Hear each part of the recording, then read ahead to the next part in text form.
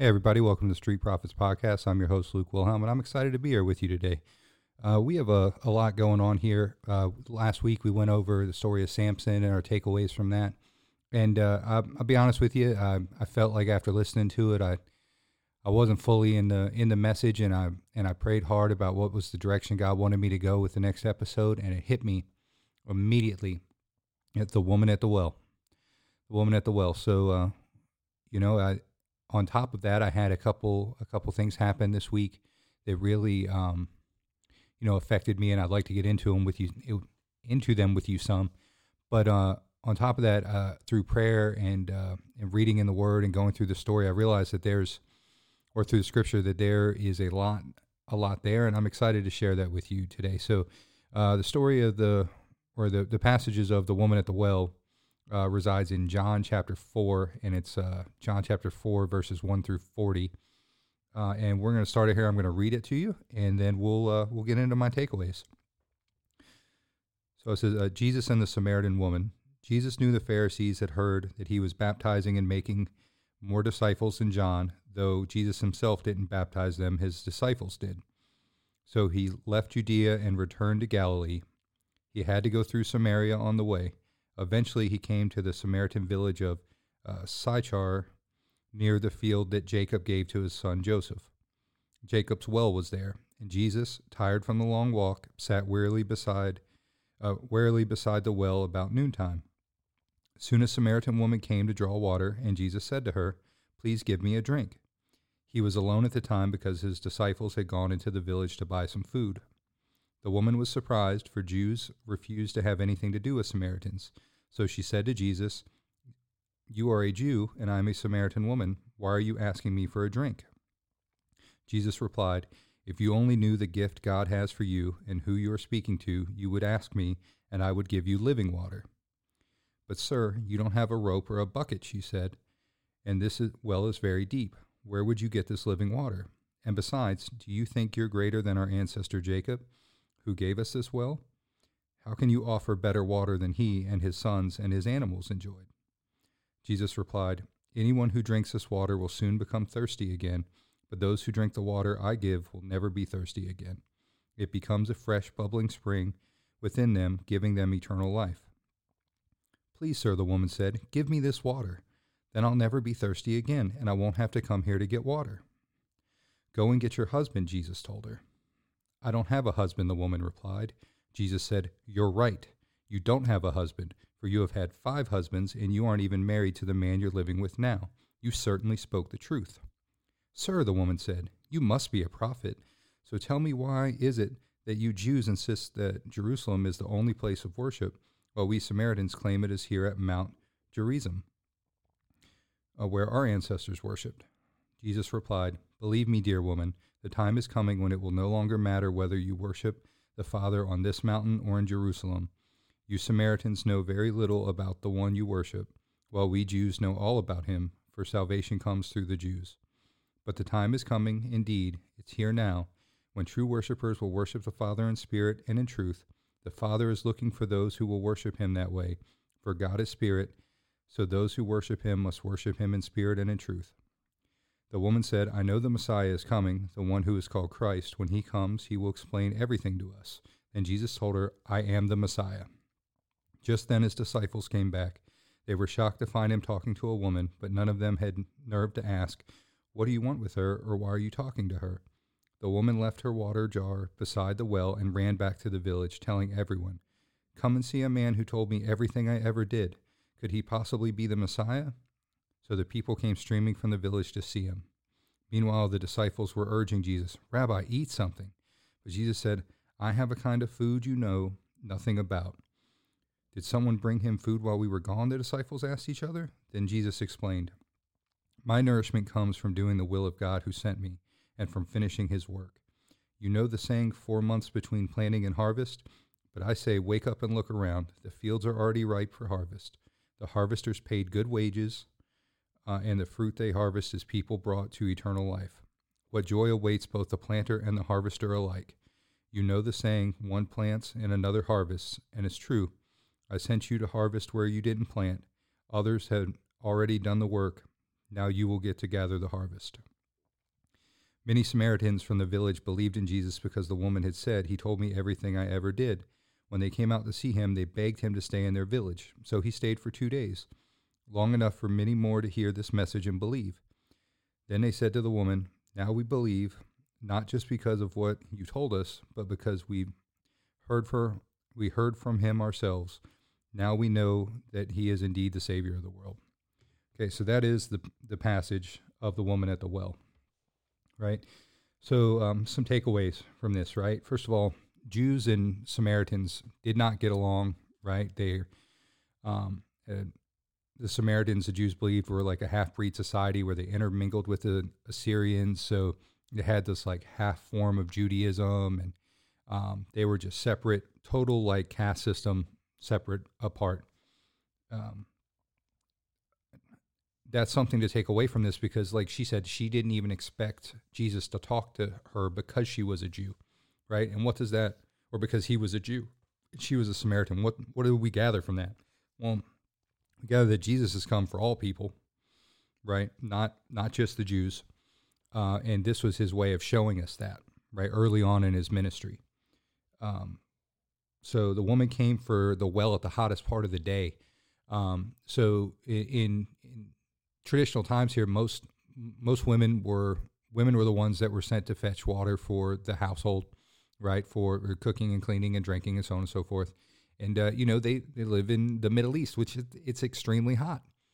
So for better conservation of energy and just time spent, most of the women would go either really early in the day before it got hot or really late in the evening when it started to cool off. That was the times they went to get water. This woman was so embarrassed about her life and where she came from and what she's done that she refused to even be around those women because of the ridicule and hurt.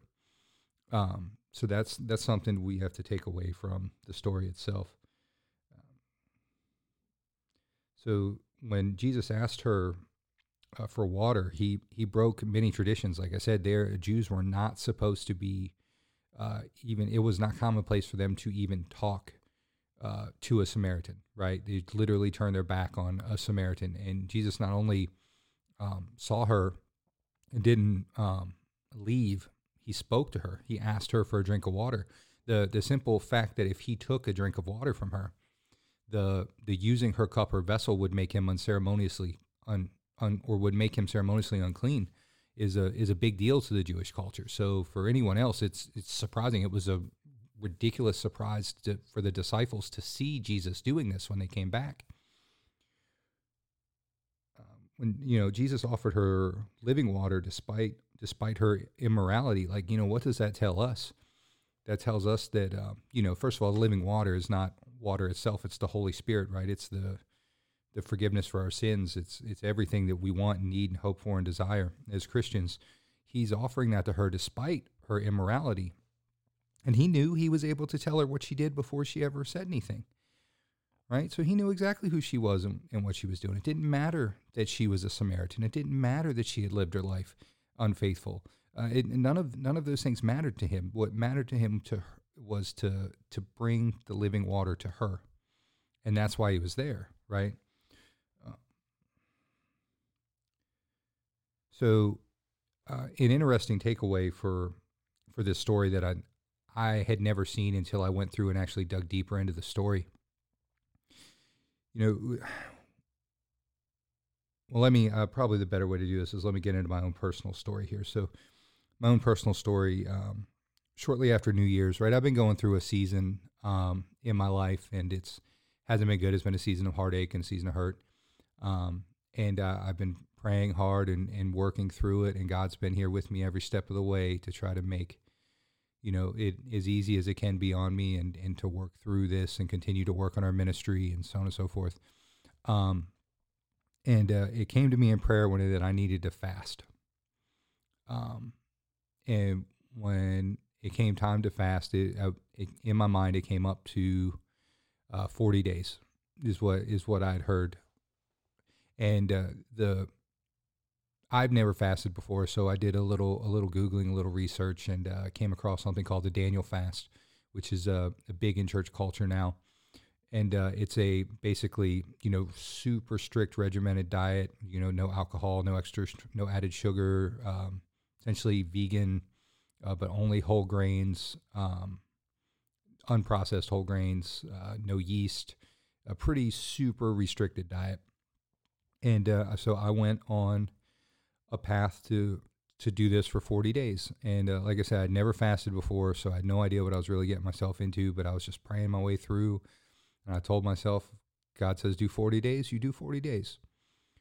And I got to the traditional Daniel fast is only 21 days long, right? But so I went 10 days into the fast, and I lost 10 pounds. I was feeling pretty good. The cravings weren't too bad. I kept trying to look at it from the right perspective. It's not a diet, it's a fast. I'm doing this for God. I'm giving these things up for God. So there's no need to starve myself. But as long as I'm within the food of the fast, then I'm doing right by Him, and things are good, right? So 10 pounds, 10 days, definitely cleaned myself out. Was in a good spot. But then I had my throat surgery. And through my throat surgery, I, had to think about, is it a smart idea to try to do this fast after you had surgery on your throat? Because really, most people are going to be, nursing ice cream for a few days to help, get enough calories in while they try to get down water. Like that's what you do. But I told myself, God said 40 days, you do 40 days. And I made it another 10 days through the fast, but I was really, really starting to struggle. It wasn't even, no, I'm sorry. It was another week. So I was 16 days in to the fast, and I had lost 20 pounds.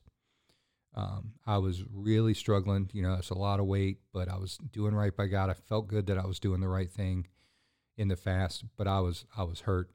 I was really hurt. The cravings were starting to come in hard. I was starting to question what I was doing. And it was really starting to become too much to bear. And I wasn't sure what I was supposed to do.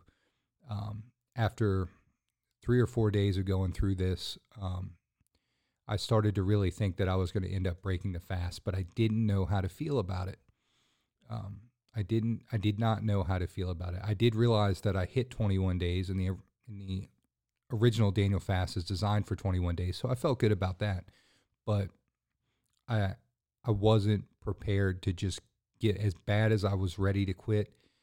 I wasn't prepared to give up yet because God didn't tell me it was okay, for lack of a better term. And I didn't know how to feel about that. I wound up reaching out to someone that I value so much on her opinion, and there's really no one else I'd rather talk to about anything, but definitely in regards to faith. I value her opinion more than anyone's. And I reached out and I asked, is it wrong of me to quit this fast? And she was very, pointed with her answer. She says, you have to do what God says, but I always lean towards grace for myself. And I started thinking about it, and I started thinking about the fact that I felt like I couldn't do this anymore. I was starting to see colors. I was feeling faint. I just could not keep up with the caloric intake I needed and anything else. So I decided with that fact that I broke the fast. And what I realized when I broke the fast is that, through this season that I'm going through, as the food that I was getting in now was starting to nourish my body back, with all those hunger pains and those type of feelings gone, I realized that I was actually in a state of depression from my season that I'm in. And it hit me, but it didn't hit me in a way that, people that are depressed feel about things. It actually hit me in a way that let me know that I can, now that I see it, I can recognize it, and I can start to take steps to move forward through it, right? And it was all because I decided to give myself that grace. And the reason why I bring this up with this story is because, what is God giving with that living water? What is He giving? He's giving us His grace. Jesus is always, no matter what we've done, no matter where we've been, no matter how far we stray from him, his grace is eternal, and it is all powerful in that way that it is here to heal us and fix us no matter what when we're ready to come back to it. And I find it so funny that we have that, right? That's there for us, and that's amazing, but we can't even give ourselves grace sometimes. The grace for all of us is something that we have to learn to do for ourselves. Jesus taught us that we're to love our neighbor as ourselves, or to love the God with all your heart, all your mind, all your soul, and to love your neighbor as yourself, right? So for most of us Christians, we get the love God with all your heart, all your mind, all your soul, right? That's easy, right? It's God. And we get the idea of trying to love our neighbor. But he doesn't just say love your neighbor. He says love your neighbor as you would love yourself, because you're not supposed to love anybody more than you love yourself, essentially. Like, you're the one that has to breathe. You're the one that has to take care of yourself. You have to love yourself. But so oftentimes we cannot give ourselves the grace to heal ourselves sometimes. We're our worst critics. We beat ourselves up the most.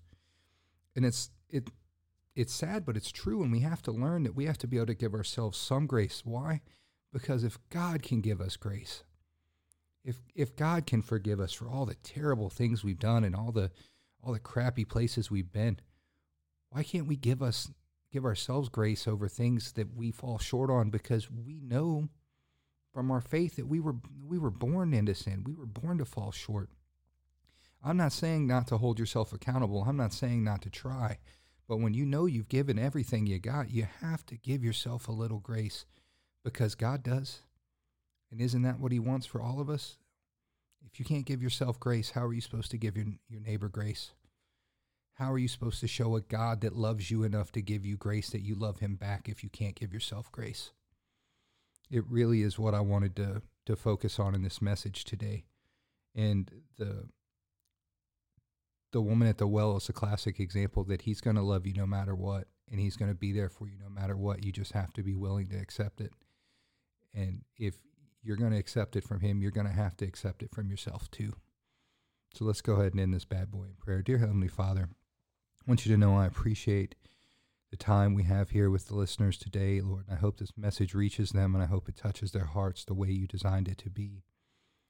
Lord, I thank you for letting me go through these seasons that I'm going through, Lord, to teach me in the hopes that I can teach others what you want in our lives, Lord. I pray that anyone that is listening to this that needs help, that is hurting, that is sorry, they come to you, Lord, and they ask you for your forgiveness. Lord, and I hope that they reach out if they need help with this, and we can help them through the steps it takes to get closer and closer to you, God. I hope that these words reach all the ears of the earth, Lord, that you intended to hear, Lord. And I pray all this in your heavenly and almighty name. In Jesus' name I pray. Amen.